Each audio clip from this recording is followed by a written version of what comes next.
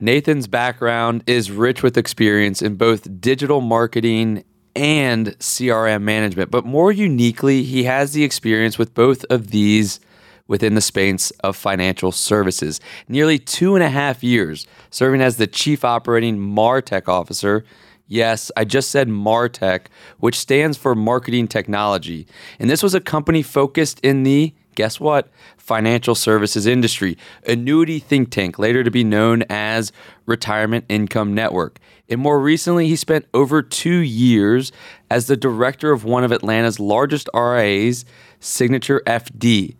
Nathan has experienced marketing and building a brand for a small company while instituting innovative and forward-thinking initiatives in large, established RIAs, while also having extreme foresight and the necessary skills or the help that is needed with regards to keeping up with the innovation happening in our industry.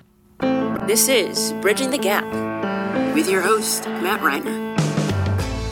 It's an awesome opportunity to have Nathan part of Bridging the Gap. Thanks for joining us and coming in to share some of the knowledge. I know we actually have a little bit of a history.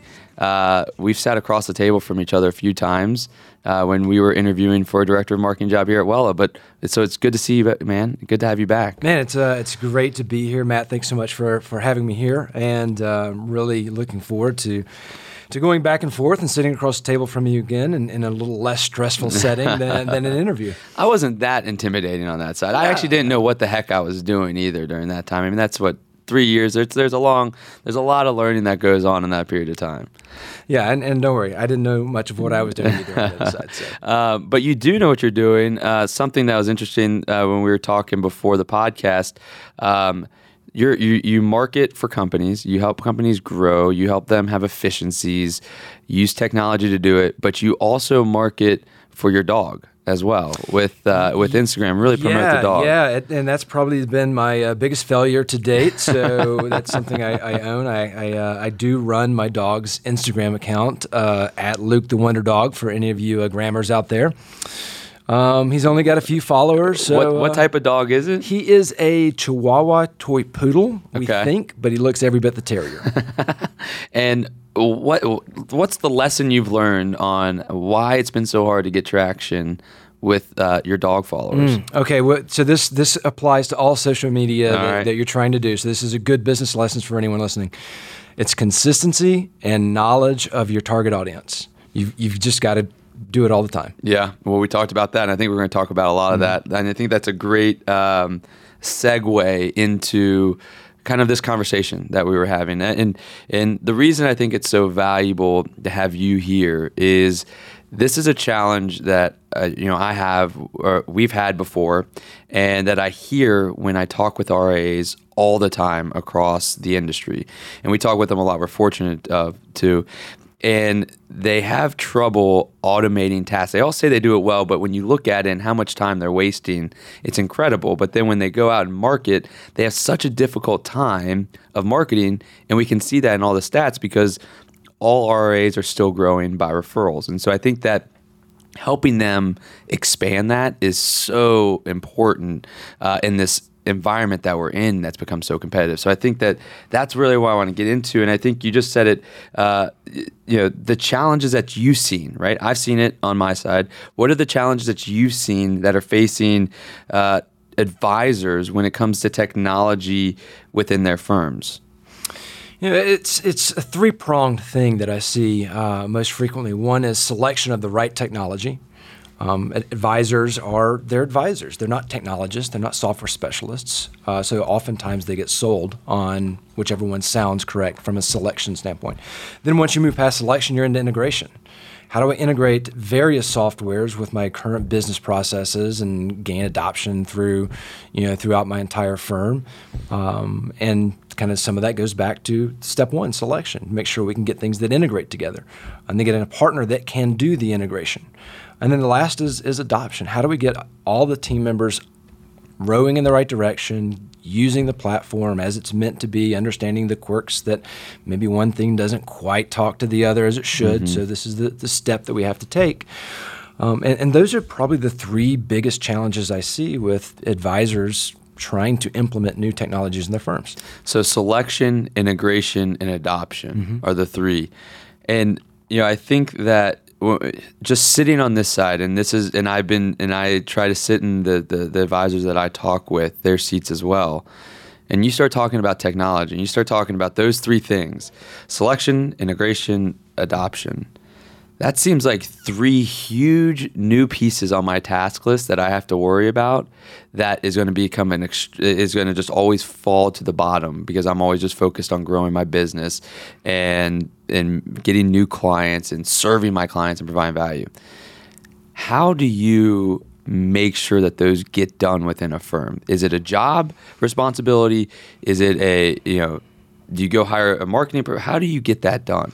Sure, it's a great question because inevitably that is what happens, right? It's people get focused on working in the business and don't spend as much time as they need working on the business. It's like working out. It's like going to the gym. It's like eating healthy. You have to commit to it and spend time doing it. Otherwise, you won't achieve any of those three.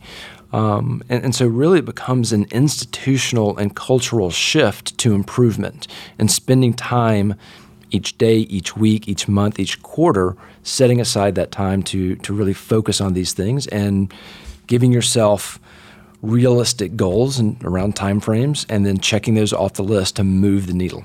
I think that that's such an interesting point because I think so often people put technology into their strategic plans, right? They say, hey, let's look at our portfolio management system or let's look at our CRM.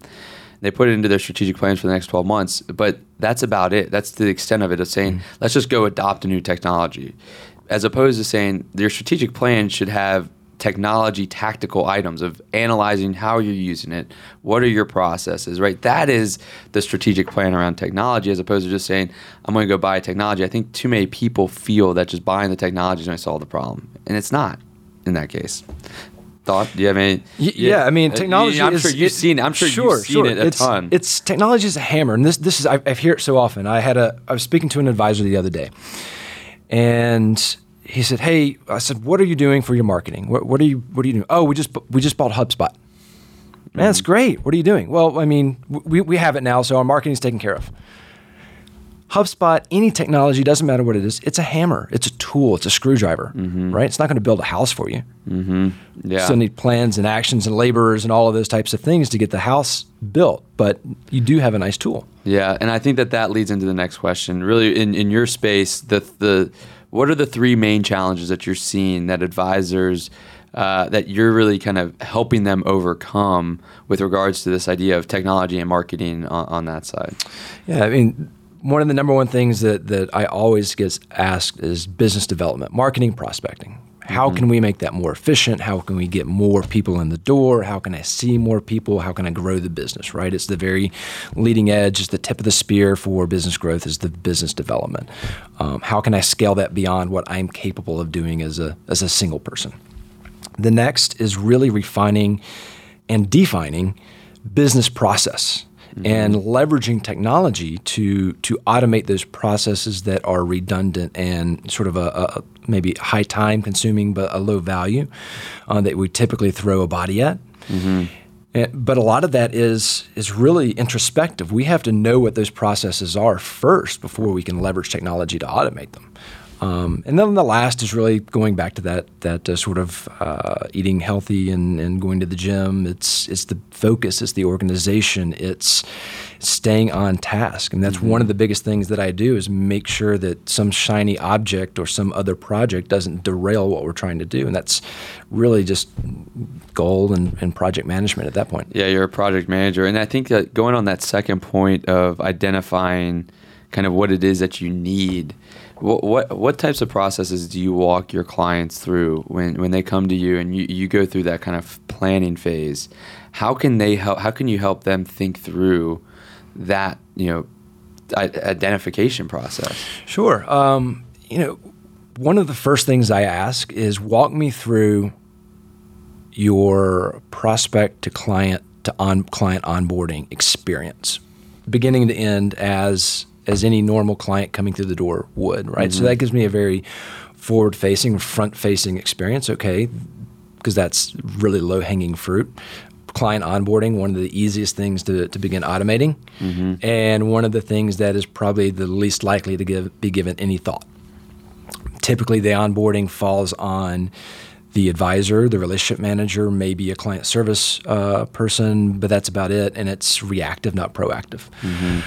So that limits client experience a little bit, and then you're also not creating a consistent client experience across the board from which you can then benchmark and grow and things of that nature. So that's the first thing I'll do.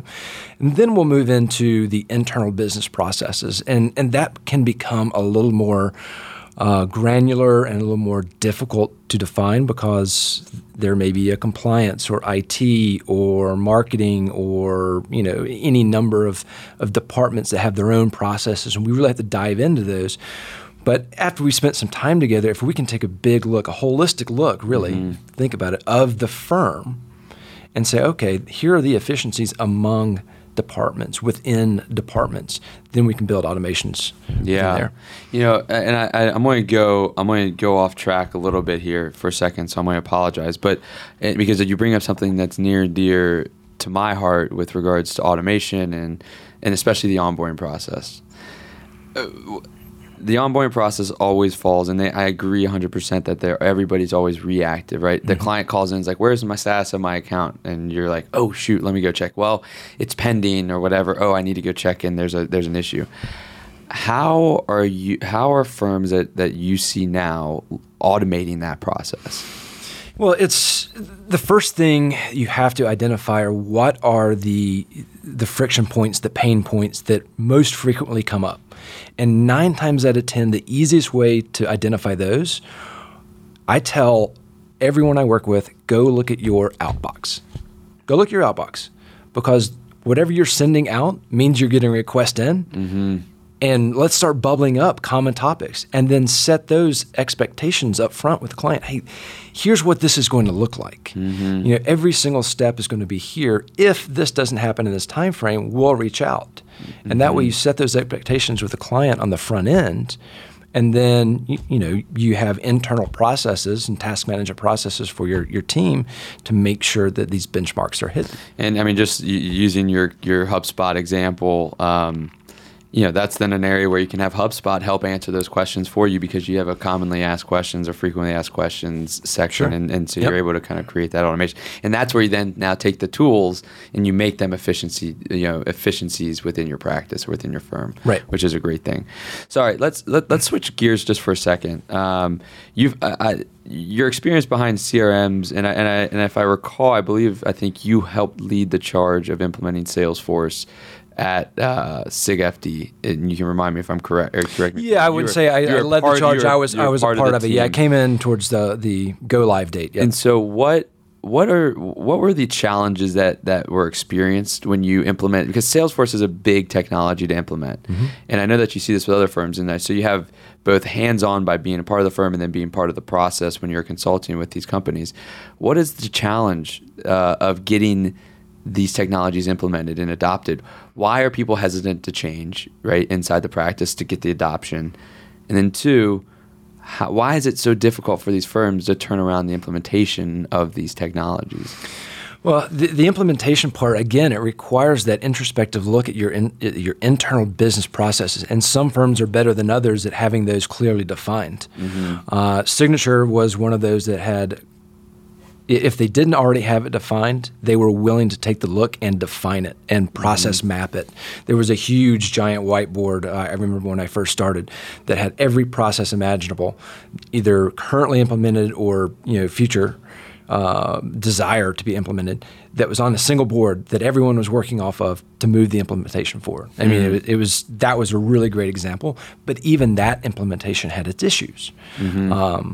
Either the consultants weren't able to deliver what they wanted, or they didn't understand, and so things got delivered incorrectly. Timelines were met, timelines were missed, and then of course you roll out and it's not perfect, and so adoption becomes an issue because it's not easier than what someone's currently doing in their business process, and it feels cumbersome. Right. Okay. And I was listening as you were saying that the need of a product manager or project manager is so huge when it comes to implementation, because like just thinking about like having that whiteboard of having everything laid out and the ability of, seeing how everything works and being able to move those post notes all the way across, that's something that a CEO of a financial advisory firm or founder of a financial advisory firm is not going to really, that's not their skill set. That's not what they're going to do. And so having a product manager to really help with that, I mean, that's how you can speed up some implementation, just to run that process and direct the roles, be the quarterback. Yeah, absolutely. And whether that comes from the team that's helping you, the outside team helping you implement, and they have someone that's willing to do that, or you task someone internally that then owns the project management.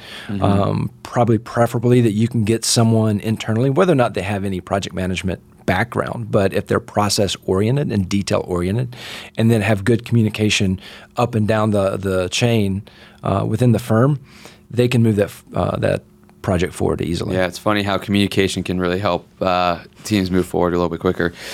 With regards to the advisory world, we're always looking to separate ourselves, right? The idea of separating yourself by investment management returns is kind of losing its flavor, I guess, or its kind of its luster.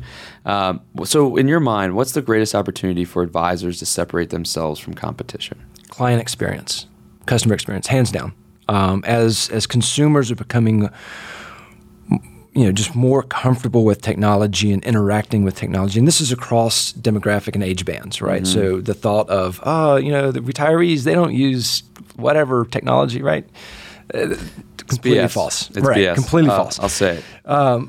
So that's where advisors are going to win. Any service industry is going to win on client experience. And again, leveraging technology to create a consistent and predictive client experience is absolutely where this industry is going to win, or independent firms in this industry are going to win, because across the board, people just simply aren't doing it. Right.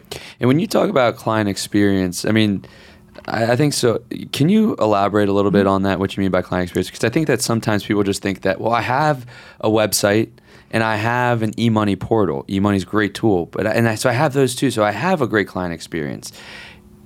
Elaborate. Is it more than that, or is it not more? Is that enough? I mean, again, those are pieces of a technology puzzle that you're providing for the client. But in today's age, I mean, we're increasingly mobile.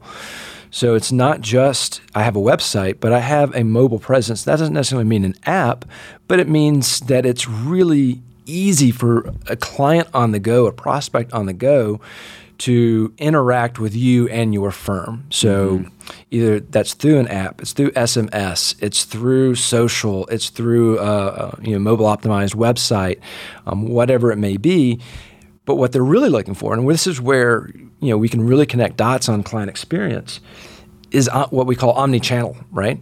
It's any one of those, depending on what that customer feels like they want to interact with that day. It's like, all right, I want to use Facebook today, but you know what? I'm going to SMS, text somebody tomorrow, and I need to go onto my eMoney portal on my phone, the day after. And then having all of that connect and be a seamless experience is really going to help set apart. And that's just one of the things. And I think that's such an interesting, the omni-channel idea, mentality is such an interesting and forward-thinking way that advisors aren't really thinking about it, right? Because what your client looks at or talks about on Facebook should be integrated with how you approach them with their financial plan, or in your notes in your CRM. So when you talk to them, you have an idea, or within your email marketing system, so that you're sending them content that relates to them. And that's the way that everybody says, well, Amazon's such a great experience. They always know what I want to purchase. Yeah, because they're doing that, right? And so if you want them to have that experience with you, you're going to have to invest in terms of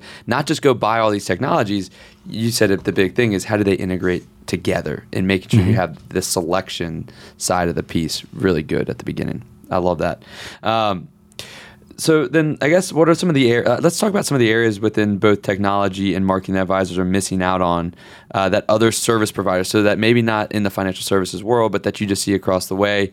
What are some of those technologies that companies use to gain better insight into their clients and to deliver greater value to their clients that maybe we could start using or others could start using within the financial services world? Sure. I mean, one of the things I would say is, as this industry just moves forward, the democratization and access to large data sets is becoming more common. And so that sounds really technical and probably pretty frightening.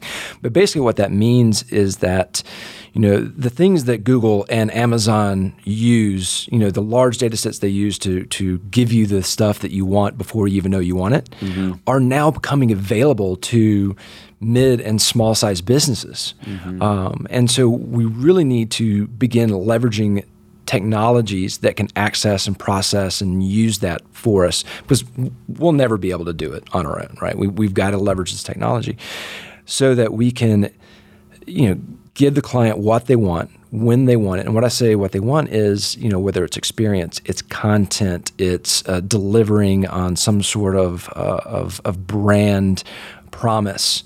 And we leverage and can automate all of those things. So, whether that's, we'll take HubSpot, right? Okay. So HubSpot does a great job of progressive profiling. So every time someone interacts with anything, whether it's your app, your website, an email, an SMS that has a little bit of a HubSpot script in it, it builds that profile within your HubSpot CRM. And that way, it learns more and more about that customer and can then begin presenting both you opportunities to communicate in the way that they communicate, but also presenting the client with information that based on their behavior is relevant to them. There's actually a really interesting technology that's in our space. It also works across other spaces, but it came out of our space, and it's very early stage. But what they're doing, they're taking these large data sets, and then they're applying DISC profile, sort of segmentation on them. So breakdown DISC, yeah. Sure. So DISC is similar to a profile, a personality profile, but it's more about business communication, how people communicate, how they want to be communicated to. So it breaks it down into 4 areas. So D is dominance, I is influencer, S is steadiness, and then conscientiousness is the C, so DISC, right? So think of your driver as give it to me as short as possible, 3 bullet points. They communicate that way, they want to be communicated that way. So this firm is applying this sort of communication profile to large data sets that firms supply them about their customers. And then what they're doing is they're able to then spit out the 4 buckets that their clients live in, but also here's how you should be communicating, and you automate that communication. And so now all of a sudden they're seeing 20-30% lift in say, let's just say emails as a result of putting these things in. It's the power of kind of when, right? Like knowing that type of information allows you to understand when you should communicate with them, how you should communicate with them. We always think about what it is that we should communicate and how we should communicate it. But just the reason I say that is I was just at a conference where I heard Daniel Pink speak, and he just wrote a book on when and the science behind when. And different people like to be connected with at different times, and that's what these studies can help. Having those types of profiles on your clients is going to really help you. What about on the marketing front? What are some things that advisors are missing out on when it comes to marketing clients, new prospects, that other industries are doing so much better than the advisors? Sure. One, I would say social, and social's nothing new at this point. It's old hat. But the industry's been so fearful of it because of the regulatory industry that we live in, and things coming down. SEC and FINRA both having some reservations about how you can use social and things of that nature, which have now loosened up. So that's one avenue. This is a really interesting story. I was actually in a meeting with for an SEC mock audit. We hired. Congratulations! Yes, thank you. Yeah. It was wonderful. Yeah. The lawyer we had hired to do the mock audit literally started looking at our social media policies, and he's like, "Why are you even using Facebook? There's no one on Facebook that's looking for an advisor. Like, why would you even bother?" And so that's the mentality in the industry, and that's the ones that are winning are leveraging now Facebook Messenger. I mean, that is blue ocean at the moment in terms of where trying to build an email list was one of the things to do. Facebook Messenger is another one. And but the thing is, you have to understand what people expect to experience on those platforms. So that's the other side, is you can't market the same way you did in other mediums on social. You've got to understand what the expectations of your potential client or your client is in those mediums, and then market that way so that it's more natural for them. Right. Great quote from someone that Allison Levine, who's an amazing leadership person, but or motivational speaker and leadership speaker. But she says, fear won't kill you, complacency will. And that's exactly what's happening in the financial advisor. If you're complacent, that will kill you. Being fearful of things, fearful of how your clients will react to you being on Facebook or friending them on Facebook or whatever it may be, that's okay. But just don't get complacent. Just do the things the way that you are. So I think that's great. Let's wrap up with this one. I wanted to go a little bit into MarTech, but we'll hold that for another day. I want you to take your crystal ball out and let's look forward 5 years. What do you foresee as really being the next wave of innovative technologies that advisors will adopt? All right, will adopt in the coming 5 years. I'd love to. 5 years seems like it's right around the corner, but I think in the financial advisory world, it's forever away. Well, it's forever away, and in technology, it's eons away, right? Yeah. I would say probably one thing is bots, whether it's chat bots or anything else. That's going to allow advisors and advisory firms to scale their outward-facing communication faster than they possibly could, especially on the very tip of that spear when it's just easy questions and things like that. There are technologies that exist today that an advisor could implement to sort of get at least a cursory understanding of how that would work for them and how that could scale their both internal and external communications. And then AI, and I'm not talking about artificial intelligence because I quite frankly believe that's a misnomer at this stage. It's more or less augmented intelligence at this stage. We're talking about machine learning and algorithms that are just simply processing large data sets faster than a human brain can. But going back to that idea of a democratization of information and data and then systems that can leverage it to improve processes, I think we're going to see those price points come down and systems available that are to somewhat more dummy-proof, more accessible, more user-friendly to be able to get into that. And that's going to help with predicting purchase intent and communication preferences, going back to that frequency and what content and what style and tone. And those are probably the things. And I think that all of those, the price point coming down and the bot technology and the communication side of things, I think that you're right. That is where it's going. And the price point coming down means that also there's going to be more opportunities for advisors to find the solutions that fit their firm and their practice the best and their clients the best. And so you get more options, which is going to allow you to now you're going to need some help to select, but you're now having a better tool set, I guess, to be able to go from. So I think that's great. We could continue talking on this side forever. We have to move into a section that I threw in here. Being as cheesy as I am, I knew that we're in a podcast with financial advisors and financial service professionals listening, that we had to have some market lingo here. And so what we're going to do is we're going to take the next couple of minutes and go through our game called Buy Sell. Buy Sell is basically I'm going to give you a statement and you tell me if you're buying it, meaning that it's true, or you're selling it that it's not going to happen. There's no way it's going to happen. That's a false statement. And then give a little bit of background on it. We'll spend a couple minutes on each of these, and we'll go through and see if we can predict the future. I'm going to store these, and then I'm going to come back to them and see if you're right in a couple years, or as I talk to people. All right, let's go into our first buy or sell. So buy or sell. Sorry, I just got choked up there. I love this game so much. Buy or sell, advisors get their full money's worth out of the technologies they use today. Keyword there today, sell. Absolutely sell. Okay. Why?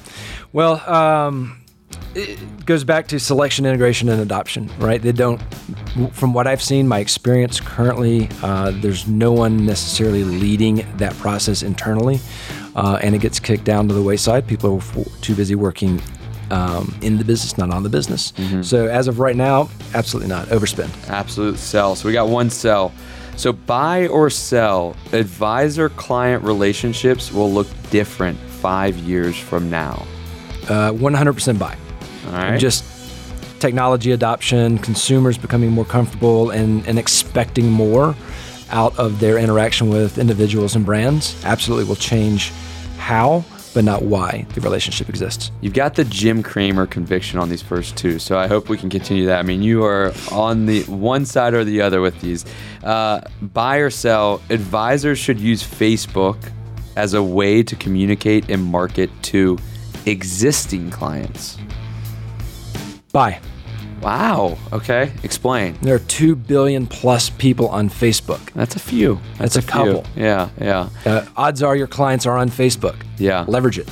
I agree. I love that one. Last one. Buy or sell, from your experiences, greater than 50% of financial advisors automate their workflows effectively. Again, today, sell. And why is that why right now? Today. Sure. And then why is it going to be better if it is in the future? Sure. I think in the future it'll be better because, quite frankly, we'll have some advisors that simply won't be in business 5 years from now because they haven't automated. And then we'll have some that have outpaced significantly because they are automating today. But as of right now, I would say a lot of advisors like to think that they're automating a lot of workflows, but going to that point of effectively, it's just not happening yet. Yeah, they say they have it, so they think that they're accomplishing it, but they're just not doing. They're not there yet. They're not doing it the right way.